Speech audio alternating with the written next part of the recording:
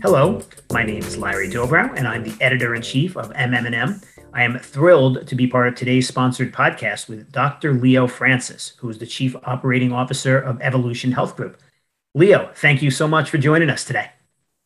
Oh, excited, Larry. Delighted to be talking with you all. And, obviously a great supporter of you as a team and a group. So really excited to be having a discussion today. All right. We're going to talk a little bit about Evolution's place in the market.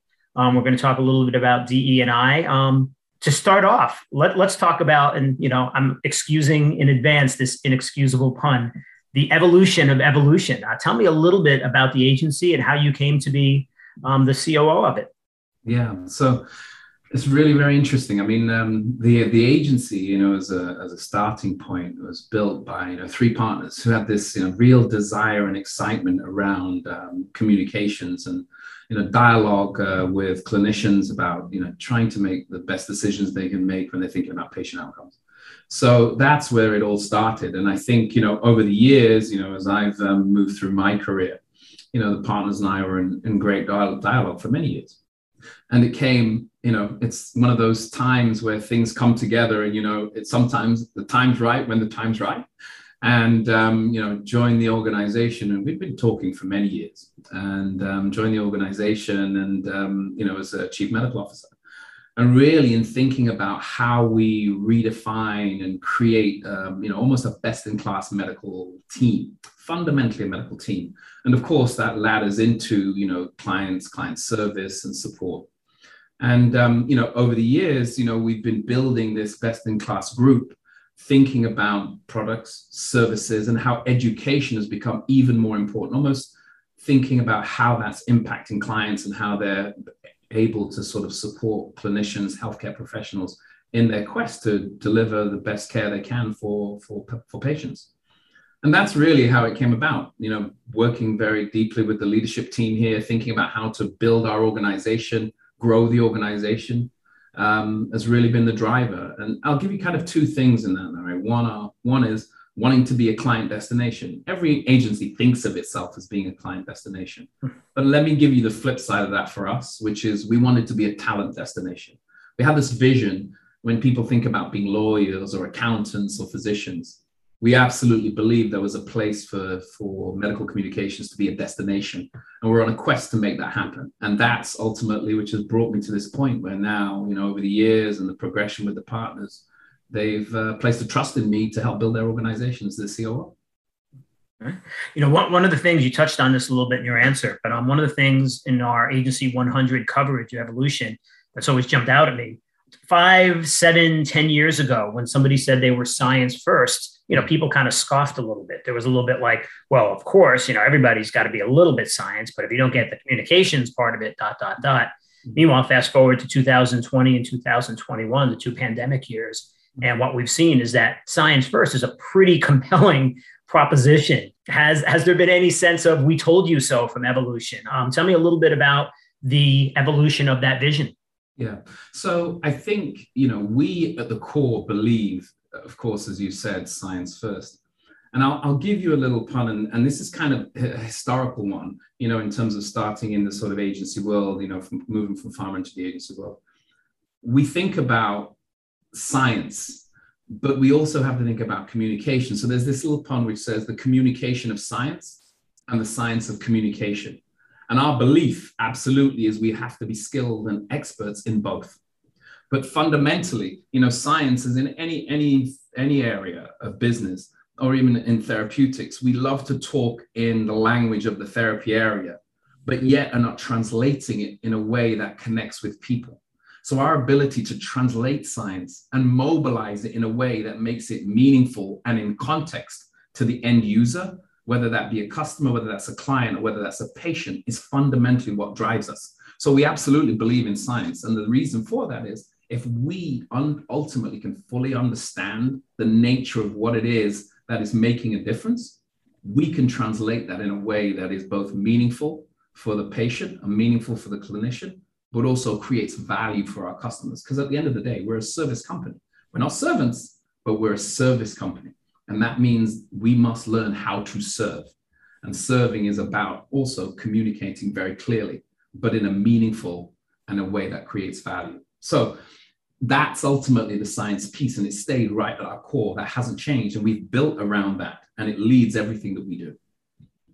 Another proposition, which I think evolution's done an extremely good job of building, is some of the agencies work with diversity, equity, and inclusion.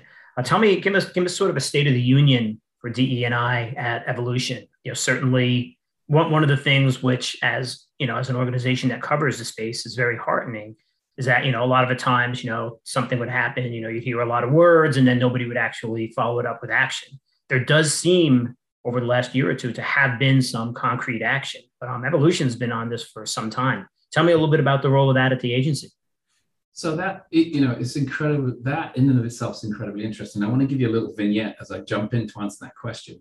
Do you can probably tell from my accent that I'm not originally from the US. Wait a second. No. I know, it's a shock, right?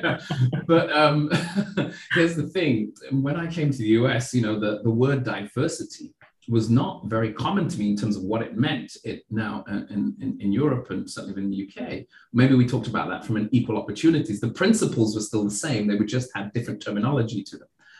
What was very interesting, though, is that you might think of us, our clients might think of us as being sort of this agent provocateur, meaning being provocative in our thinking. And fundamentally, that with the science first component meant that we value the sort of variability, the different perspectives that come from the nature of the people that we hire.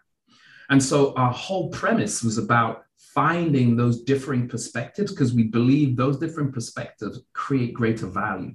So almost diversity in of itself wasn't a destination.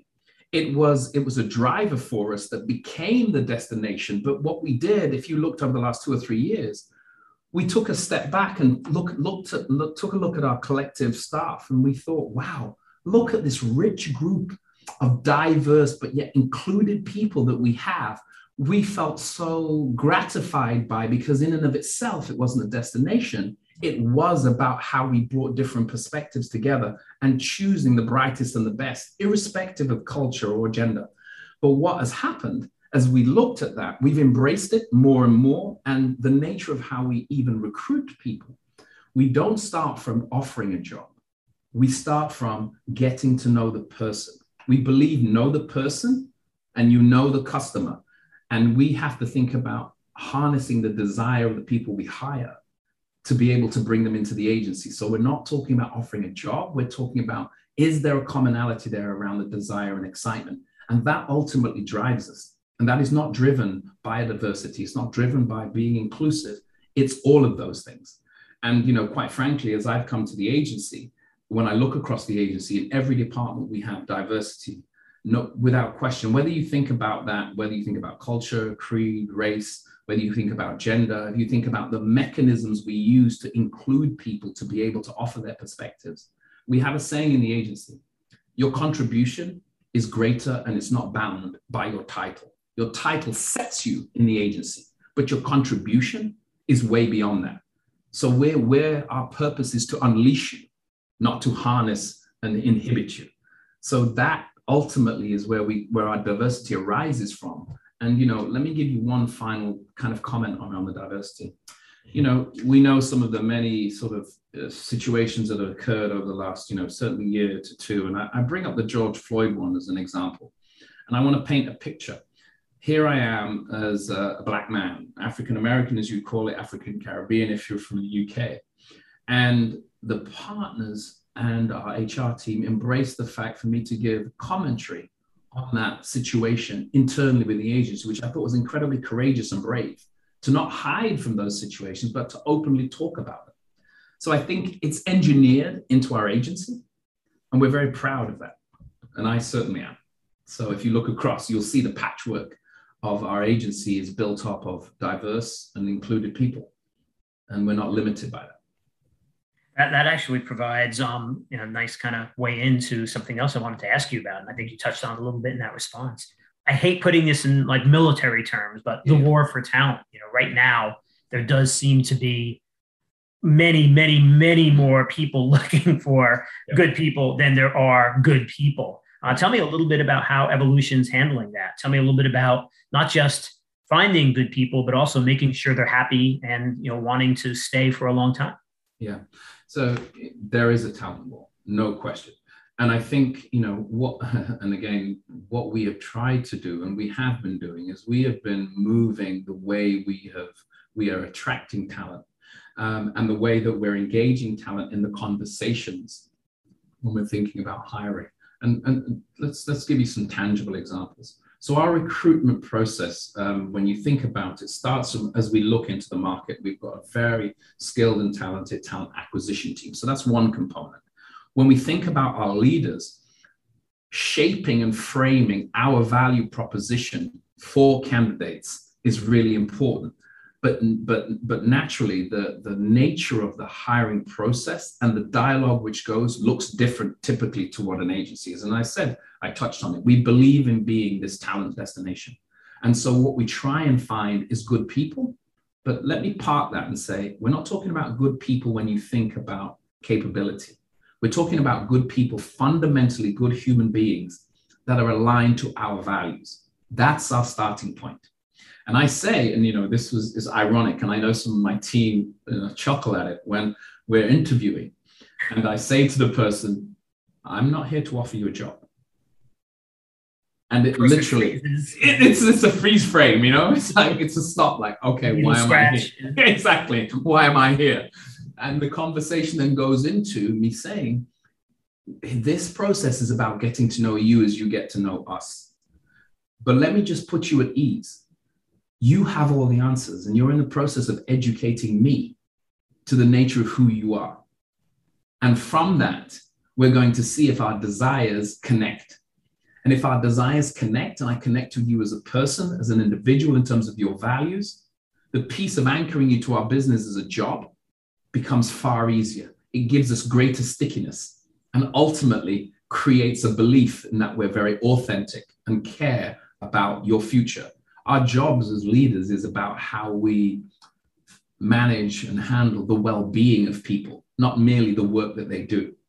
And so that's really the premise of how we approach it. Our interview process looks different. The nature of those conversations are different. They're more about your caliber of your values than the things that you've done. Because resumes invariably are one-dimensional. They tell you what you've done. They don't necessarily tell you the nature of the person. When you start to have that conversation, when that person sits down across from you, what's the response that you get? Are people surprised? I mean, I would imagine that after, if somebody's interviewing with a bunch of different companies, somebody comes out and, speaks to them as a person rather than as a potential asset, as a potential cog in the machine, they're going to feel a little bit differently about the conversation. Yes, they do. And I'll tell you that the feedback that we've had has been, some of it's very rewarding for us because there's been reflection. Candidates often reflect and go, oh, that's helped me kind of understand myself a bit more, what my drivers are, what really matters to me, as opposed to just the words, what fundamentally does. So it creates a degree of self-reflection. And, being very mindful, we as an agency are learning from that too, because these are very authentic conversations. And what we're trying to get to is the degree of vulnerability people are willing to show as we show vulnerability as an agency. And that is incredibly striking. And the feedback we get from candidates has been, wow, that's different. You actually wanted to talk about me, not the things I can do for you, but me. And so it can be quite compelling. But I will say this though, Larry, it attracts to us as many people as it has people reflecting and almost saying, I need to go away and think about this a little more, because what I templated thought about before, actually coming through this has made me think differently. And often we've had others come through and say, I'm going to interview people differently now. So I think we're creating that stickiness, but let's not think of this as just a panacea, because once people are in the business, we have another way of how we have to try and create that stickiness. And that's really challenging at this moment in time, right? Because people are reevaluating their value sets, the things that matter to them, and that's changing. And we have to evolve with it, right? It's not static. And there's no more going back to what COVID is and what was pre-COVID and somehow we're returning to what was the norm. That's not happening. It's Um, difficult. you've touched on it a little bit, but some of the retention strategies that are working for evolution. What are some of the things that people need to hear right now? You keep hearing about the great quitting, the great so many people just saying, well, if I'm not happy in my job, after the last 20 months, the way that everybody's lived, I'm not gonna deal with that. I'm gonna go find something else to do. What is evolution doing to make sure its people are happy, content, and also just mentally well? It's been such a draining year. Yeah, it has. And I think, that I would say, Larry, is a work in progress. I don't think we have found yet if there is a solution. We're finding that we have to be very agile. We have to be continually talking with our collective teams. We have to be engaging with them. We have typically town halls, which we will run maybe every quarter. And, we're always asking staff regularly to give us feedback. We're trying to pivot and understand what are the things that are really driving them. But we also, as an agency, have a position, right? We have a position that we want, a culture that we want to retain and we want to hold on to. And so there are some that self-select, that feel that things have changed and they need to move on, but there are others who are attracted and come to us. And I think it's an incredibly challenging time for us to navigate what are the pieces that create the stickiness. I would argue that it's changing, and it's changing literally on a monthly basis. And so our ability to recognize that as leaders is really important, and then to take steps to be able to create that attractiveness, but also the stickiness that comes with it. Retention starts from the moment you're interviewing your candidate. Retention doesn't start the moment you bring them in. Or the moment when somebody expresses a degree of dissatisfaction. You can't just flip a switch and make someone happy. No, that's absolutely true. But it's a quid pro quo, because we certainly believe if we can create a belief that being vulnerable in our staff and they're willing to share, that we can be able to pivot and make change. And I think that is an incredibly challenging place, right? And we are having to do it literally on a daily basis, trying to understand how the market's moving. And it is challenging, but the challenging piece of talented people has become even more acute. Finding talented people, great talented people, was always a challenge. Now it's magnified logarithmically, right? So That's certainly one part, one component of evolution's marketplace strategy. Tell me about the other side of it. The clients and the way that evolution's work has evolved over the last couple of years. Give me sort of the state of the union on the way evolution sees the current marketplace. Yeah.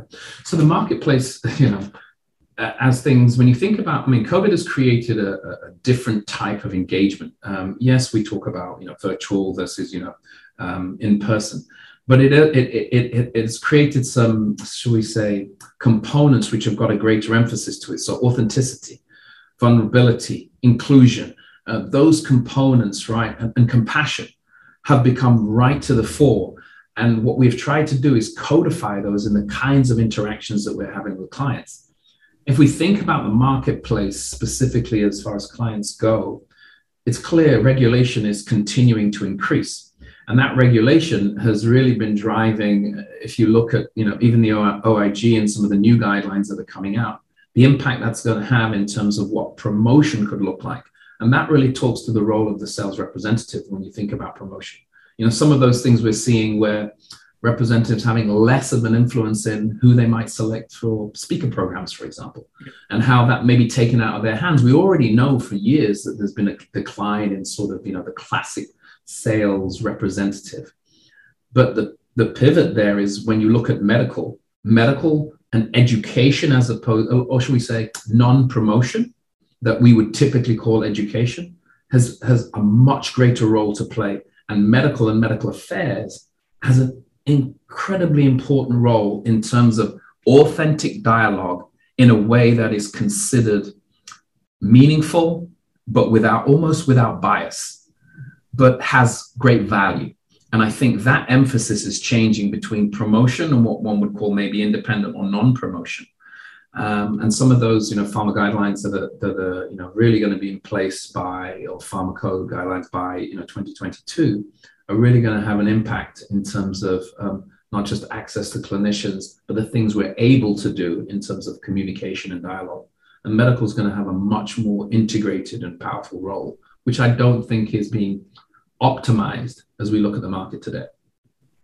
Some other, I've had these conversations with, one or two other people in the business, but these conversations are almost always with people on the brand side.